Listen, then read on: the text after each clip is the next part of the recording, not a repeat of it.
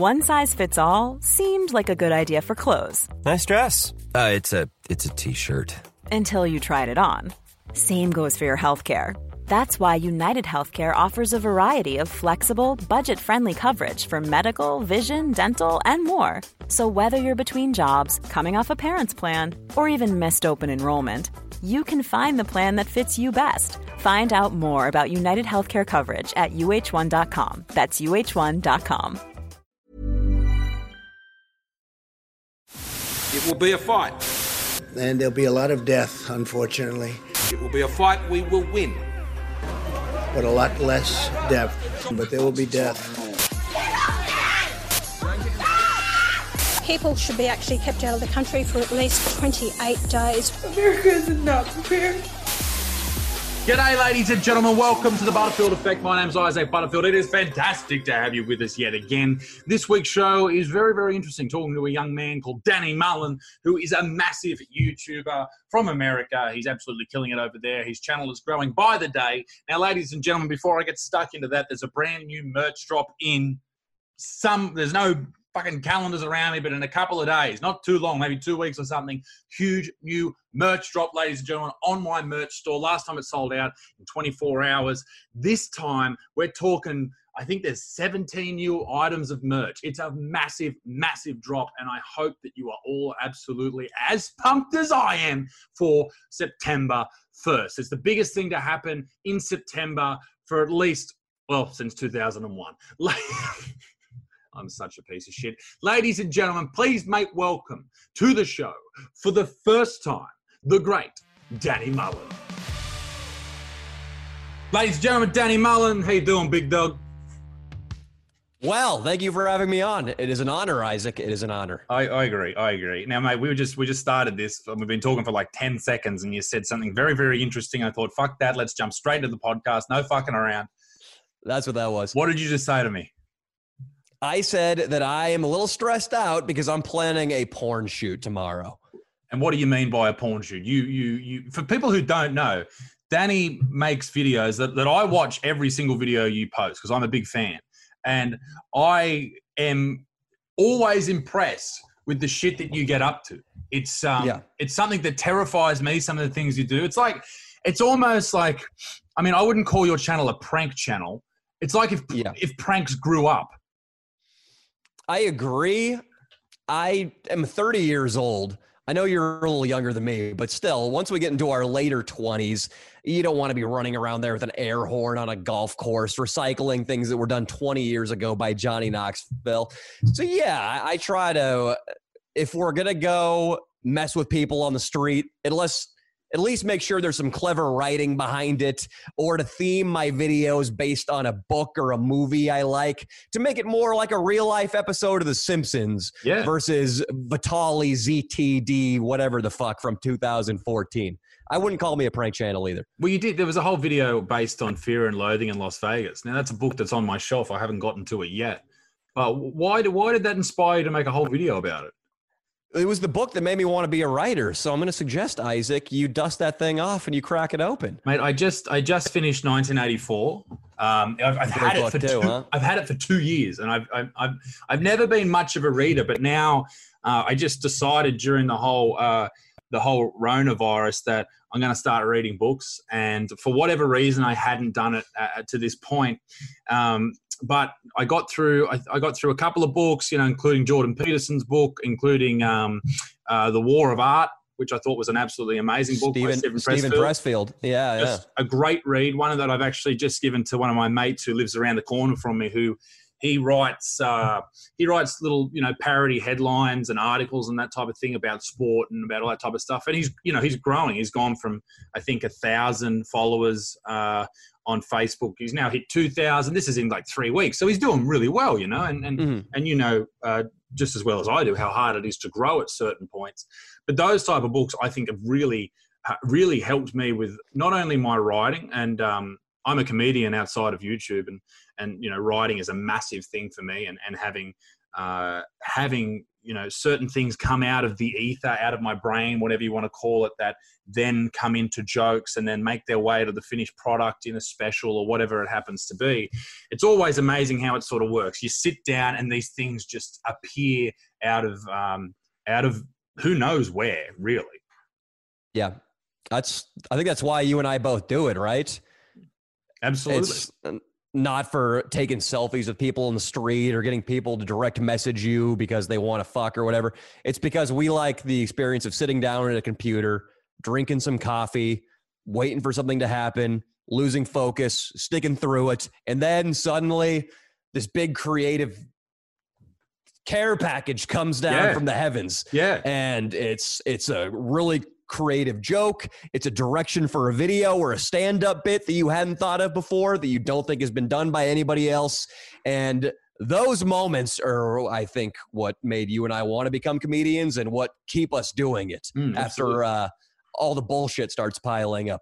Because as you know, as well as I do, once you're a professional YouTuber or comedian, you learn it's a lot harder and less glamorous than you pictured it when you were looking up from the bottom. And it's crazy. I mean, you can genuinely create a enormous following, a career. You can hit these goals of yours, your passions, from a bedroom, from a living room, from whatever. And I know you do most of your stuff outside, but I do most of my stuff from a set that's in my house. And I've always done it that way. I went to go and, hire a facility where I can put different sets in. I thought, fuck it, I'll just get a house with extra rooms and just do it in there, because that way I can go straight from my office while it's fresh, go straight into the room, record it, edit it, and away it goes. But I mean, it is strange to see people come back and offer critique, or they have a go at you and attack you. And I know that we will get back to the porn conversation in a minute, because I want to get an answer out of that. I really want to know what the fuck's going on. But it's I don't know if you saw this, but I had a massive reaction to a joke I told in my recent. I saw that. Yeah, that's I saw that, and that made me like you, that you got something taken away by a big mainstream corporation for an offensive joke you told. I like it. Man, it was full on, but it was worth it, because and I've discussed this through videos recently, but the cancel culture is strong. And it is becoming more powerful by the day. And it takes people who are taking risks to come out there, refuse to apologize, and keep doing what they're doing to at least somewhat hurt their process. And I mean, you make a lot of offensive videos, or you make jokes that could be considered offensive. And do you get much, hate or feedback that is negative towards those type of things?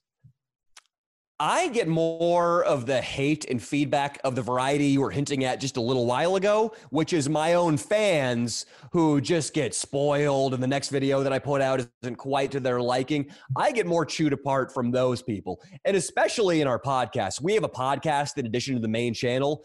And to me, podcast audiences just seem to be more toxic than main channel YouTube ones. Right. So most of it is just internal with people who are already in my tribe. But I realize that's part of doing this online, and it's just part of our job description. Keep pushing through. I occasionally get a feminist who found a video of me making a rape joke at UC Berkeley on Instagram. She gets upset and direct messages me or hops on Instagram. But dude, I'm not big enough. I didn't have a Netflix deal like you did. So there isn't really endgame for these pissed off feminists and these vegan bloggers to go for. They can't get me fired. They can't withdraw sponsorship support. I make my money off Patreon and merch. So what are you really going to do? Yeah. So I don't get it too much from them, from the PC crowd. And I hate them too. I'm not like saying they're good people. I'm with you. So with the whole Netflix thing, I talked about this when it happened. That there was never a deal. People came out and said that he had lost a lucrative deal, and the newspapers just started writing, "Oh, it was Netflix." No, it was for you, dude. It was never Netflix. It was a very small platform here in Australia, and I just said, "Yeah, they've pulled out," and people just assumed it was Netflix, so I ran with it.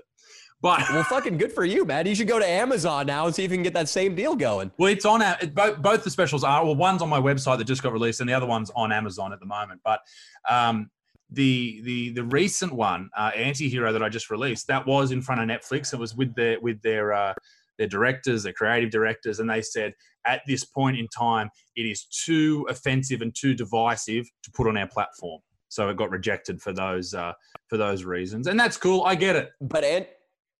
But Anti-Hero is currently on Amazon. No, my first one, The Butterfield Effect, which is the name of this podcast as well, that is on Amazon.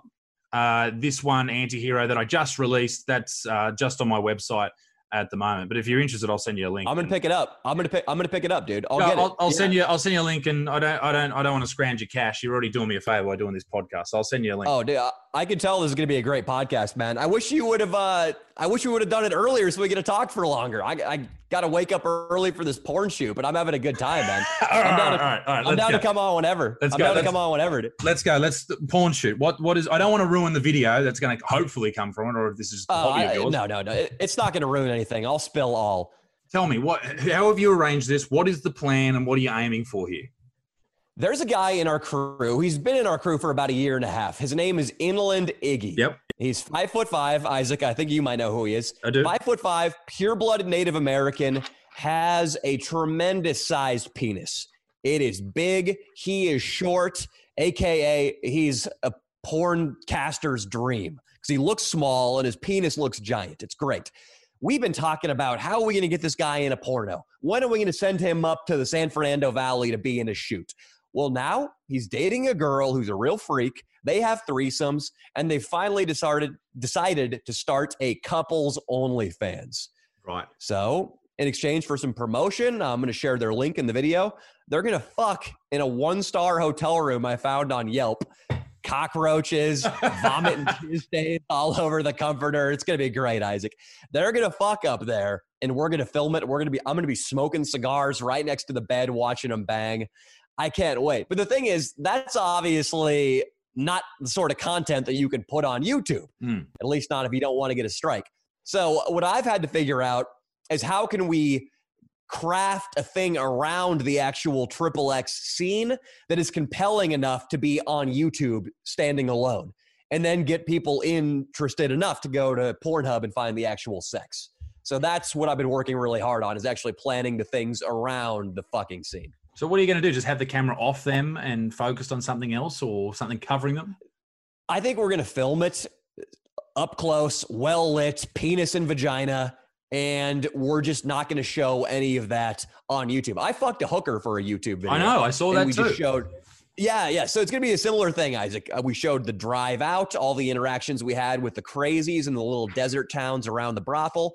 And then we did a tour of the whorehouse, interviewed the whore I fucked before and after, but we just didn't show any of the sex. That's how we're going to do it. That's how you get around YouTube. But you can make money on Pornhub too. People make money on Pornhub, surely. Yeah, I don't know how. I'm just doing it because it's funny. I just want a good piece of content. That's how I operate. I'm just always thinking about the next Thursday's video, just like you're always thinking about the next video, the next joke you're going to write. It never stops. There's no end. Dude. And you were talking about reading earlier. I've had to read a lot of mindset books this year in particular because I've had anxiety attacks, bad burnout. Think about it. Even Seinfeld was only putting out 22 episodes a year when that sitcom was grinding. And all you hear from Larry David and Jerry Seinfeld is that they wanted to jump out a window from the stress. Yeah. Well, us YouTubers, we don't get an off season. We don't get to take our $5 million an episode and go to Hawaii for 6 months. Yeah. We're constantly on the grind, and you need to learn the tools necessary to keep yourself sane. And that's why I've been reading a lot recently, is to learn how to meditate, take mandatory time off. So I'm not always looking forward to my 2 weeks off a year, and I can just enjoy my Monday, Wednesday, Thursday, Fridays as if we don't have these big content creation burdens. Burnout is a thing that a lot of YouTubers face, and something that I've tried my best to avoid in the best way you possibly can. Doing things like meditation. I didn't find really worked for me. Now, that doesn't mean that it doesn't work for everybody, and it probably means that I just need to practice it more and more and more. I did find that float tanks really helped me. I would do, and for those of you who don't know what float tanks are, you lay in, I think it's like 500 pounds of Epsom salts. You float. It's a sensory deprivation tank. You can't see anything. You can't hear anything. And you start to basically trip. And I would do it on a Monday. So I was doing 2-3 videos a week. I would then go on Thursday. I'd go and do a show Thursday night, Friday night, Saturday night, fly back Sunday, get home about 6 o'clock. And then Monday morning, I'd go and float. And I'd do this for week on week on week. And that was really, really beneficial for me. Training. Okay. I need to look into that, man. I honestly, it's amazing. I live in LA. I'm sure they have them around here. There's heaps. There's heaps in LA. That's like, I mean, Joe Rogan was talking about it. That's the first time I ever heard about it. And he's in LA. He's floating somewhere. So there's got to be. Mm-hmm. Joe Rogan probably has a multitude of his own float tanks in his house now. He does. In his studio, he's got his own float tank, which is pretty cool. But these are really good. Like, you know, there's another good option is training and stuff. Like, I was really focused on training during that time. And I know you're lifting. Sorry, lifting weights. Yeah, what kind of training? Yeah, that type of training. Me too. Jiu-jitsu was another big one for me. I got stuck into that. I know you're a jiu-jitsu. You're a purple belt, aren't you? Yeah, I haven't trained since 2017, and I think it would really, really help because jiu-jitsu, like an isolation tank or like meditation, it clears your mind of all your worldly troubles. Absolutely. When you're on the jiu-jitsu mat and a brown belt from Rio de Janeiro is trying to strangle you unconscious, you can't think about the video edit you're working on. You can't think about the shoot you got coming up on Saturday. You got to think about staying alive. Yeah, and absolutely. I imagine it's like the benefits you get from meditation and from floating, but it's fun too. It's like a game. So yeah, man, I think getting back into jiu-jitsu would help me a lot. One of the things I learned from jits was having someone on top of you in a bad situation. You're being crushed or someone's trying to choke you or whatever's sort of happening. To be able to stay there in that very moment and be in that moment and just like relax, let everything go and trying to think your way out of this problem. It's basically problem solving for brutal human beings. That's all jiu-jitsu is. And I know Joe Rogan has a better quote than that, but that's basically what it is. And that's how I sort of learned from that to put that into situations that happen on stage. Say a heckler yells something out, rather than hitting back really quick, which sometimes can be really, really beneficial. You can hit back really quick and everyone loves it. Or you can take an extra moment, deal with that stress, and then, you know, perform or give back some sort of comeback that is much more enjoyable or more funny or whatever. You know, I've been watching Jeff Ross a lot, the way he interacts with the crowd. And I don't think Jeff Ross, I've been listening to his old records and I don't think they're that great, but I think as of the middle 2000s, he's really done some special stuff. That jail special he did, that's the great. Boston Police special, they're probably about as good as comedy can get. I've been watching him. So much about dealing with hecklers too is his composure and his posture. He's so relaxed. If a line or a retort comes to him, it comes. If not, he moves on. He asks another question. He gets more information out. Just like in jiu-jitsu, you try a counter to the choke. If it doesn't work, you get more information about what the guy's doing, then you try something else. But that's interesting, Isaac, what you're saying about the speed retorts versus the well-thought-out nuclear bombs. Yeah, and both work. You know, both are very important. And with Jeff Ross, the more you do stand-up, if you're doing, like last year I had, I toured across 6 different countries. The plan was to get to the States in April. That didn't fucking happen. Thank you very much, China. But I got to do like 90 shows in that time, 91-hour shows across all 6 different countries. And you hear everything. You hear every, heckle. You hear everything. And you just have comebacks ready. You write comebacks for that. But sometimes something will happen and your natural humor or your natural sort of speed will just hit them with something perfect. Yeah. And it goes off like, thank you. I got a coffee. Very nice. You're an assistant. It's hard to know what's going on with your background there. There's not much going on. But then also, Isaac, you're so lubricated as far as your tongue and your mind from being on stage and putting in those reps. It's like I can't really think of anything that's more of a metaphorical muscle than comedy. Yeah. Jiu-jitsu, I haven't trained jiu-jitsu in 3 years. I can still go beat the shit out of somebody in my backyard right now.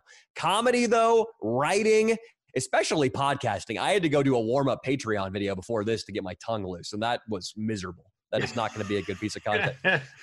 But I mean, I'm sure you were a fire-breathing dragon up there on that stage after 91-hour shows. Well, you are, and you fire up, and it's almost like walking out into a fight. You know, you're fired up. You want to. I mean, I wrestled with this in my mind when I was first starting doing tours and shows and constantly doing stand-up. It's like, do you want to be fired up when you walk out there, or do you want to be more calm and zen?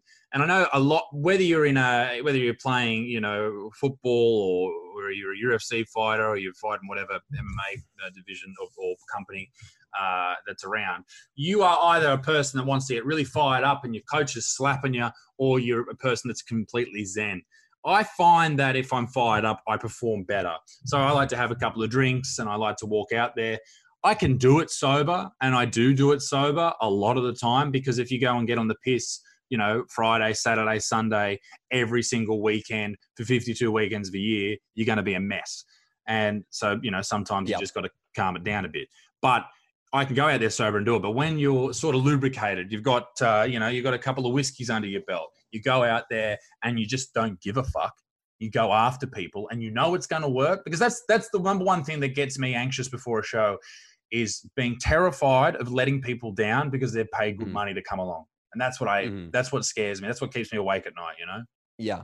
Hey man, it's, this is really, really interesting. I don't think I've talked to a comedian on a podcast or even face to face who's been able to get this deep into the art of performing, man, because I have the same dilemma.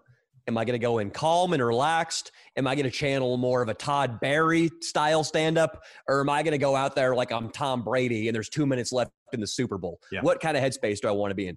I found that when I was competing jiu-jitsu, I wasn't that good, but I won and placed in a lot of like regional California tournaments, fought good guys. Jiu-jitsu, it was always acoustic guitar, emo rock, all but meditating, my heart barely beating in the corner, not getting psyched up at all, and I performed the best because I needed to keep the lactic acid out of my body. In comedy, I put on Slayer, I'm jumping around, I have a personal moment in the car beforehand, or I'm like, I have to get myself prepared to die. Because a lot of the shit that I say to people out in the street who may or may not be armed in the ghettos of Los Angeles, I could get shot or stabbed. Absolutely. So it is... But it's refreshing to hear. It's great to hear somebody who weighs that question the same in their head. Like, what kind of preparation am I going to take mentally before this performance? And when you're on the road, you have a lot of time to think about these things. And I'm lucky I get to travel with one of my best mates, who's also my tour manager. And we have, you know, I met him, the company who manages me, they just gave me him one day. And I was like, fuck this. I don't want to work with this guy. I don't know this dude from Adam. And turns out we're best mates, you know, which is wonderful. And that's great. But you do have time on the road when you're by yourself, and it gives you time to sort of work these things out. To give some background on what you mentioned about anxiety and stuff before. So I have this weird form of epilepsy. And it's not really epilepsy, but it is epilepsy. It's the same sort of family. Anyway, I lose control of my head. It turns like that, and I go blind in this eye for about 10 seconds. Happens very rarely. Yeah, it's fucking full on. And I used to play a sport called rugby league, right? So it's like rugby, but it's like... It's in a league.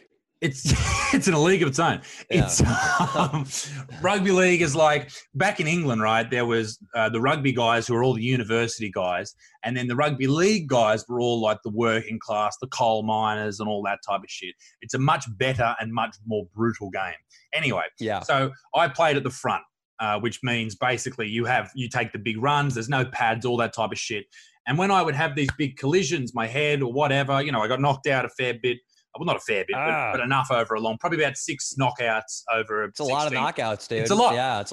Yeah. Eventually, that's why I stopped, was because, you know, I want a career where I speak for a living. And if I'm constantly having these concussive injuries, and the more you look into concussion and chronic traumatic encephalopathy, which is CTE, man, it's a fucking dangerous sport. And my old man played it professionally for like nearly 20 years. And, you know, his big thing was he comes from like a rough background and he was a tough motherfucker, right? So I was talking to him about it yesterday, actually. There's these things called scrums where you come together, both big packs of the forwards, the biggest people in the team, they come together in like that. And his big thing was when he'd come together with these guys, he'd just throw headbutts in every time, just headbutt after headbutt after. Man, he's the toughest person I've ever met. And I was saying to him yesterday, I said, that's fucking terrible for your brain, Jones. That's fucking terrible, mate. And, you know, he's a really successful guy in business and a very, very smart and very well-read human being. And thankfully, at the moment, he's quite lucid as anyone at 52 or 53 or whatever fucking age he is. But to go on another tangent, there are studies that have come out that have been repressed, allegedly, by a certain sporting code in Australia about these guys from the 60s who have all since passed away, but 75% of them all died from Alzheimer's. So, man, there's a lot of interesting stuff to come out of that side of the game. But anyway, you know, you'd have a run, you'd run into the other pack of the big forwards, your head would go moving, and then I'd have these weird seizures. Now, I stopped playing, and then one just sort of happened randomly one day. I went on a ketogenic diet to stop them happening because I read that children with epilepsy, if they don't respond to medical treatment, this ketogenic diet can help. So I thought, fuck it, I'll give it a go. I lost like 32 kilos, which I'm pretty sure is like 70 pounds or something. And so I'm 6'8", and I was like 92 or 94 kilos, which is very light for that height. I looked like I had AIDS, and which is always lovely. And so I got off the diet, and one day I was just running water for the team after I finished playing, and I had one of these seizures. It was very embarrassing, and it was horrible. And I had my first panic attack from it, and that sort of dove or ingrained into my mind that I have to be fearful of this thing. Yada yada yada. Down the line, I started having these panic attacks regularly. And then when I sort of blew up on YouTube, I started making videos because it was taking my mind off everything that was happening. And that's why I made a lot of videos from the outset when I first started on YouTube. And I went on my first tour, and I had massive anxiety attacks and panic attacks whilst on stage. And that was full on, but I got through that. I did that, and it's a lot better now.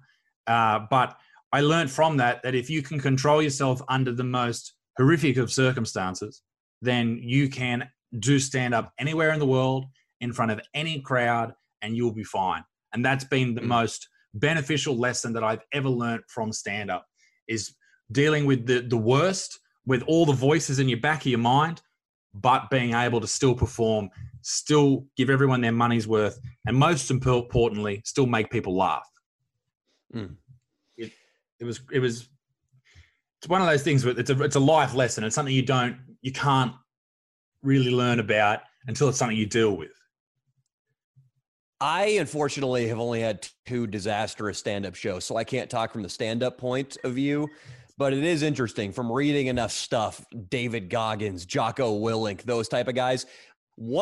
And that's why now I have it scheduled in to read for an hour every morning when I wake up. Because when you have guys like that talking to you from the page, and you realize that they spent 6 days crawling around the sand in 20-degree water in the middle of the night, you think, oh, okay, so I edited for 9 hours today, and I have to get up at 6 a.m. to shoot tomorrow. It sucks, but I can tough it out, change my mental attitude about this, and go get it done. Yeah. And it sounds like David Goggins has this phrase about the cookie jar, your mental cookie jar, where you think back to things that you did in the past that were really difficult and use that as fuel to get you over whatever hump you have to get over today. And it sounds like your cookie jar were those early panic attacks you were having on stage. And now you're basically fearless up there. And it's also good to have some level of anxiety, but this was obviously way too much. But, some level of anxiety getting on stage or making people laugh, I think it's important. It means you still care.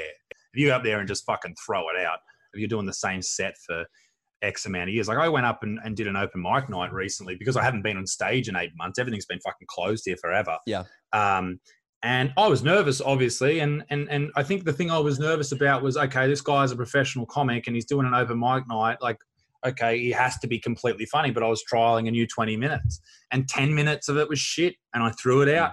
And the other 10 minutes was great. And that'll be in the next special I do in 2 years or whenever it comes out, you know.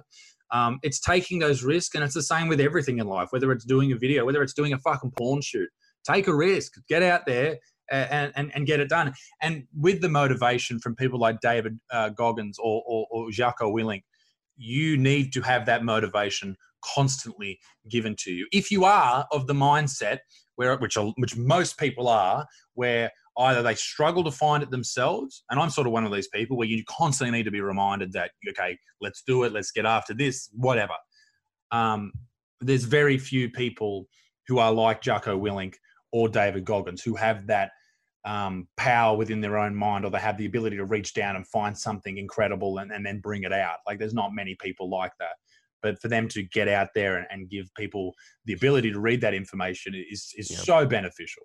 And particularly in your country, I mean, it may be the same here, but where you get around to these university campuses, man, there's some fucking weak people, like just weak individuals who at any other time period in the world, they would not last. Yep.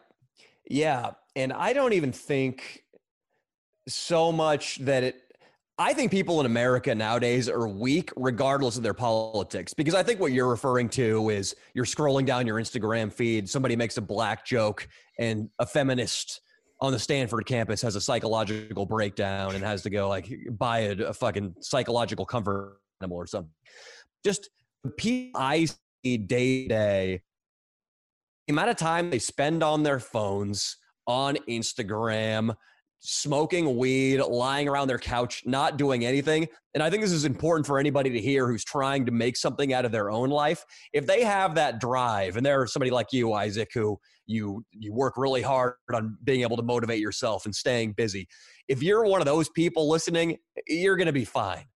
Because I'll tell you what, both of my roommates went to college and make $70,000 a year, and they spend 60% of their day on the couch with a backwoods blunt in their right hand, a Coors Light in their left, and then their phone on their thigh, watching television. Yeah. That's what I think is what's real. And I mean, it's great for me because there's less competition, and it's great for you because there are less people out there writing great jokes trying to be comedians. But I don't think people work that hard these days. No. And the thing is, things like TikTok and shit, like that gives people the ability to sort of gather an audience.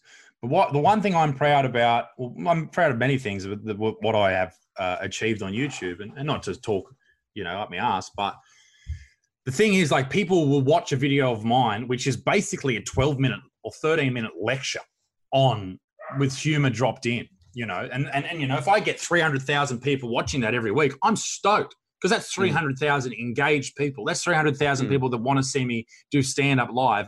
And that's where I draw my income from. Yep. You have a very similar thing. You make videos that go for 30 minutes and you have a large audience that flocks to that. And I mean, whether or not they stay there for the whole thing, it's the same with my videos. Some people drop out, whatever. They are not there. My videos. They watch the whole thing. Yeah. No. But I watch the. Sure, some. I watch the whole some thing. of them do. I watch all your videos, so don't worry about it. No, you're a good man. You're doing well. But yeah, there's different things. Like, there's different things that make people, that entertain people, whether it's a 12-second TikTok or a 30-minute Danny Mullen video. Yeah, I don't understand. There are so many people in LA who their whole thing is, let's take the easiest route to fame, whether that's going to auditions and trying to get a producer on a television show to give you the green light, or whether that's dancing like a shithead on Hollywood Boulevard for a TikTok video. LA is also overrun with those people. It's overrun with people who are smoking and drinking all day and not doing anything. And then absolutely, too, the people who want the shortcut to fame. Yeah. You're totally right. I take a special pride also in having a podcast and a long form YouTube presence that people come to. Yeah. It makes me feel talented. Well, no, and it means people are genuinely interested in what you do. It's not something people just throw on because they're bored. They look forward to it. Yeah. With things like TikTok and even some YouTubers, I find that the more life experience you have, and maybe even the older you are when you get your kick on YouTube or TikTok or whatever it happens to be, is more beneficial. Because I didn't get anywhere on YouTube until I was like 24 or so. I'm 27 now. Which is young. That's young. Yeah, still very young. But I had work jobs that I fucking hated. I've dug holes, dug trenches. I've worked on building sites, all this shit that I fucking hated. And that gives me the drive to never go back to that. Not that there's anything wrong with that. Oh, fuck it. There's something wrong with it. All right. But there's other people I know, these great young dudes from Australia who I'm friends with, and I really love these guys, but they've never had jobs.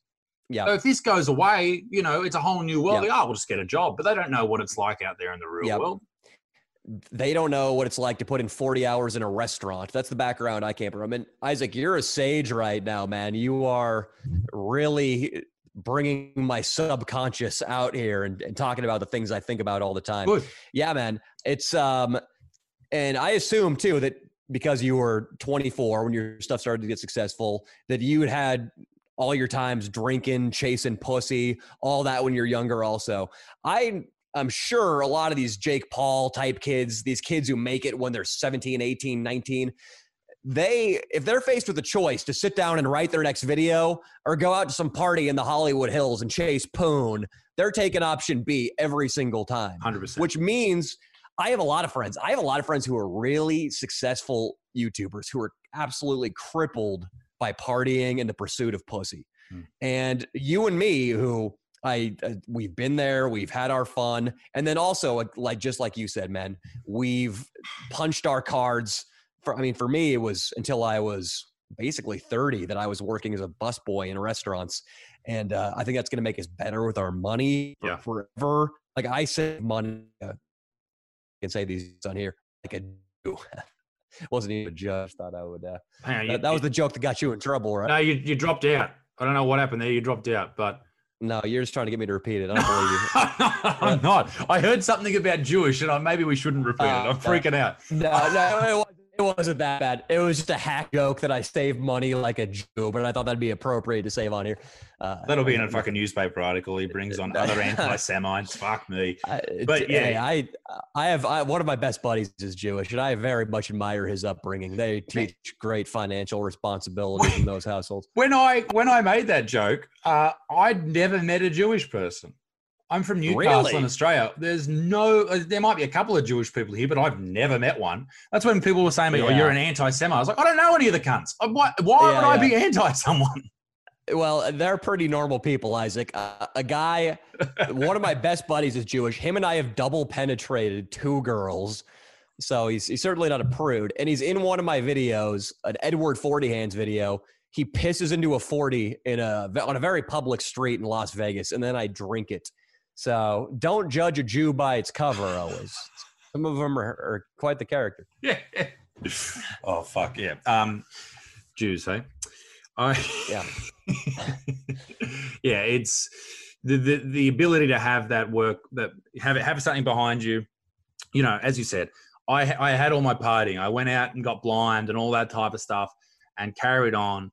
And now I love this idiom, blind piss for alcohol. It's sweet. I'm not used to it, but I like it. Right. Oh, right. So yeah, if you get on the piss, you're drinking. If you get blind or paro, you're really drunk.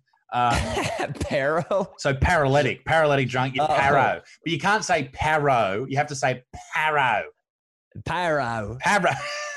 Paro. Paro. Fucking paro, mate.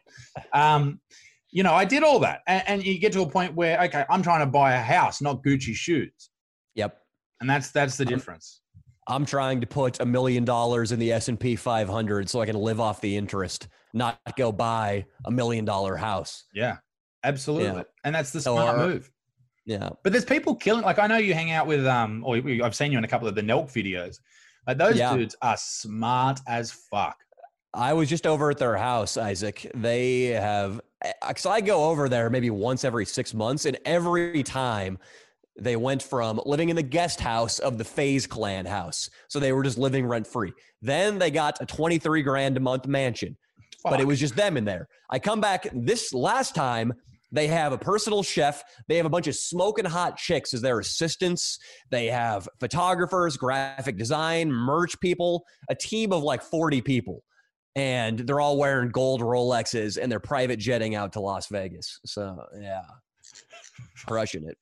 It's a whole new world for those dudes. Like I see what they're doing, and the merch game is massive. I know you're doing your own merch, and so am I. And I think that's the way to do it here. You know, where if you make a match today, basically. By the way, I know. We kind of came on where it's almost the same shit.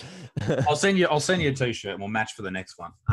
Hey, I'm excited to watch your special, man. That sounds great. Yeah, I'll make sure I send it to you because I will. I'm proud of that shit. But you know what? I watched it and I helped edit it. With producer Connor, and then I watched that so many times, I fucking hate it now. Yeah. I don't think it's good at all. I hate every video by the time it's time to click upload. Yeah, it's just. Yeah. What do you go through when you're about to upload a video? Do you freak out if you get lower views than normal? Do you care? What is that process for you? You know, I've tried, Isaac, to not look at the video views for like 48 hours afterwards, because I found that if you start checking views, you're just going to get addicted to that. It's, it's like the same dopamine rush as looking through your direct messages on Instagram or like scrolling for big titty girls on your feed. So I just try to stay away from it so I can be productive. But yeah, I mean, it definitely sucks. There have been videos that I've posted that have, my rhythm of videos was like 150,000 views, 140,000 views, 139,000 views, 30,000 views. Yeah. And obviously, that's rare. And if you put out consistent quality stuff, it generally won't happen. But yeah, man, it's that's always going to be a thing about being a YouTube comedian or a content creator, is that we get such immediate feedback in the form of comments, in the form of a thumbs up, thumb downs bar, in the form of the views, in the form of our 1 through 10 ranking that's for the creators only. You can see where your last video ranked out of your last 10. So you just have to realize, I guess, it's part of the job, and that anybody who's doing anything successful in life has to deal with their own metaphor, thumbs up, thumbs down. If you're the CEO if you're a quarterback of the New England Patriots, it's going to be, in their case, journalists talking shit about you in the press, and a coach who's threatening to bench you, and an up-and-coming prospect who's trying to take your spot on the roster.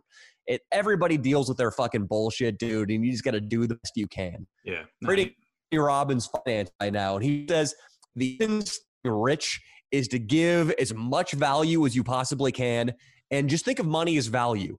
If you, Isaac, hit the stage and you give a unique take and your punchlines are sharp and your presence is great and you're a guy people can latch onto, you're giving tremendous value to the market, you're going to be fine. If I keep working hard and not drinking my ass off and not chasing pussy and keep putting out good YouTube videos, the money in the market is going to be there for me as long as we just keep giving value. Yeah. And that's to anybody who's listening who is in business and has similar anxiety to what we're talking about. Definitely. And you're right. I've never thought about it like that. When you are an athlete or something and people are writing shit about you in the newspaper, it is the same thing. And I've been guilty of refreshing views and making sure, okay, it's usually at this point, it's at this many views. Oh, fuck, it's often. And sometimes it's not even a bad video. It just doesn't click with people. It just doesn't have the same ring to it that this last one did. I've made videos that I thought this is going to be a banger, and it sucks. I made this one video that I thought was going to go massive, and it was like the worst viewed of the last 24 months. Like I was like, the fuck, but it's the same, as you said, the same as any job. You have your ups and your downs, but I think there is the difference with it between other jobs is there's always that fear in the back of your mind that this is going to be the last one. Okay, is the career over now? Do I need to start looking for another job? Like, damn, man. Yeah, you're speaking such truth, Isaac. Yeah. I just put out a really great video based on the Beatles today, and already the little voice in the back of the head, like, oh, you're never going to be able to match that level of content again. Like, you really fucked yourself over by putting out such a great video, because now everything else is going to seem like an anticlimax. I can relate. But it's a good benchmark too, though. If you think that's a really good video, and I watched it and I thoroughly enjoyed it, you go out and you try, and you don't have to emulate it, but put that effort in. You start making a little bit more money, then you put an editor on, or you put someone who's, as the Nelk boys do. They grow, and the content gets better and better and better. and so does the merch, and so does the audience becomes more and more engaged. And that's the great thing. That's the ability of being able to speak to countless people. Like, you know, when you have a video that hits 150,000 people, that's fucking incredible that you can speak to that many people.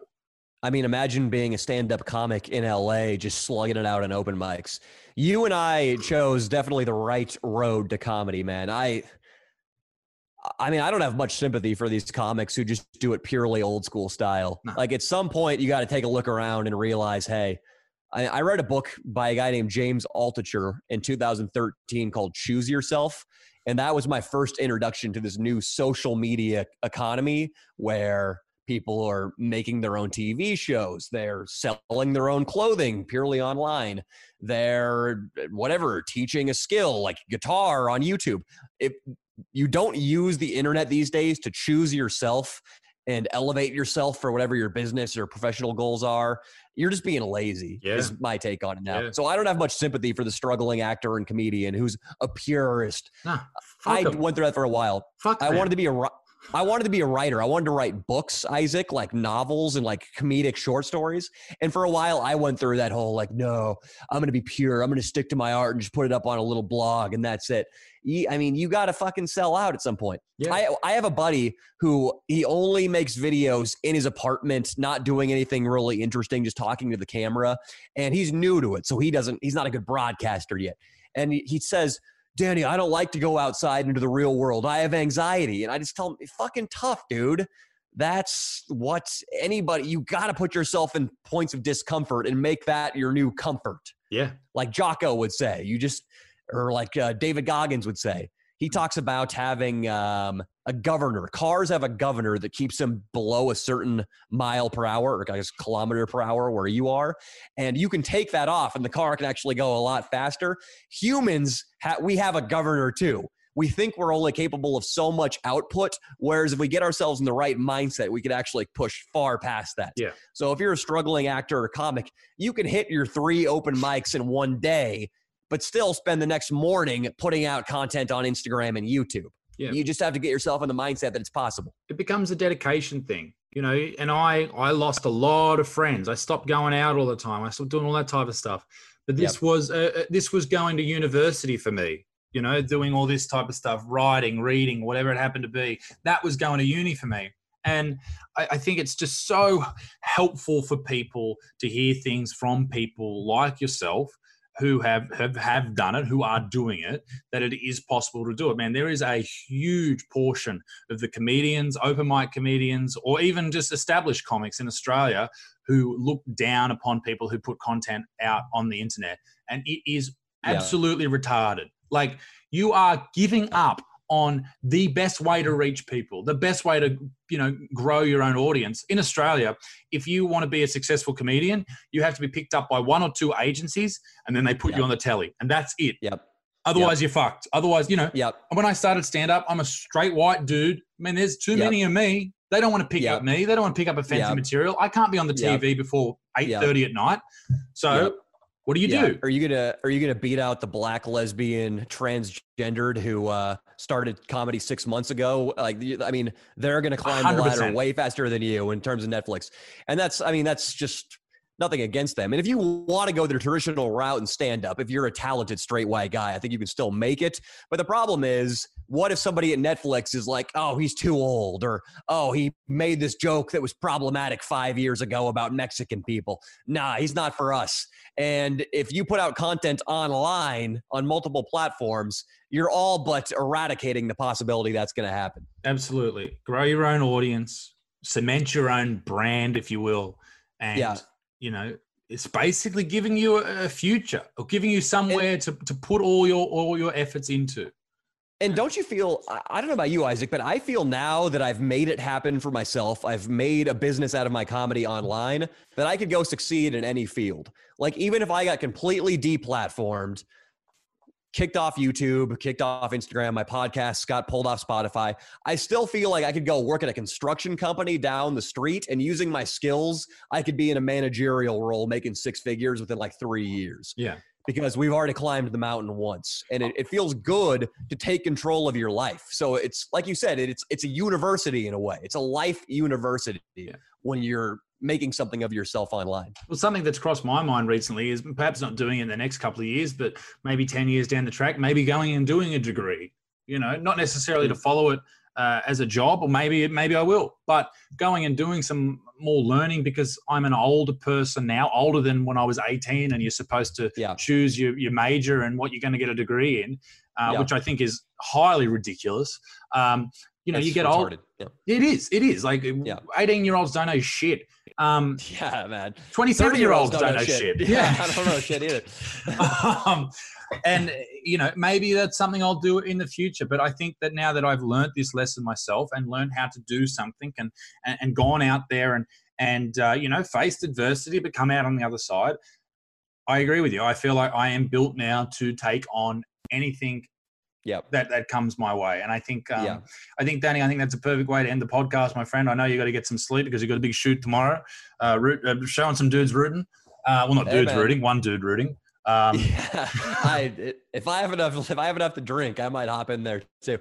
In this 1-star motel room. That's another thing, is I'm not sure if it's legal what we're doing strictly. So hang on, have you got a blue light?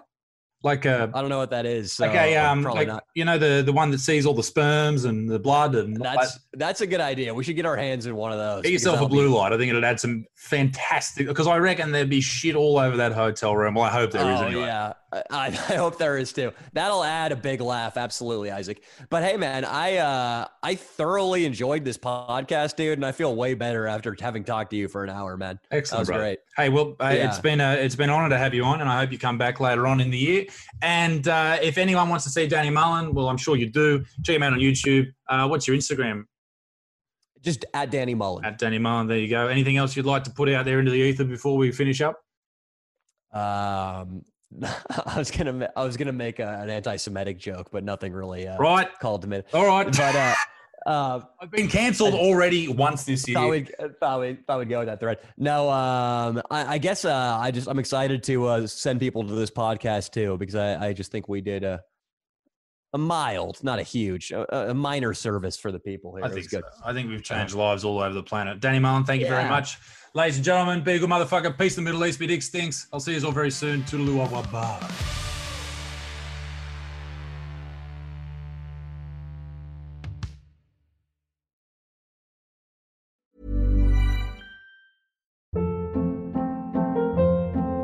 Hold up. What was that? Boring. No flavor. That was as bad as those leftovers you ate all week. Keke Palmer here. And it's time to say hello to something fresh and guilt-free. Hello Fresh. Jazz up dinner with pecan-crusted chicken or garlic butter shrimp scampi. Now that's music to my mouth. Hello Fresh. Let's get this dinner party started. Discover all the delicious possibilities at HelloFresh.com.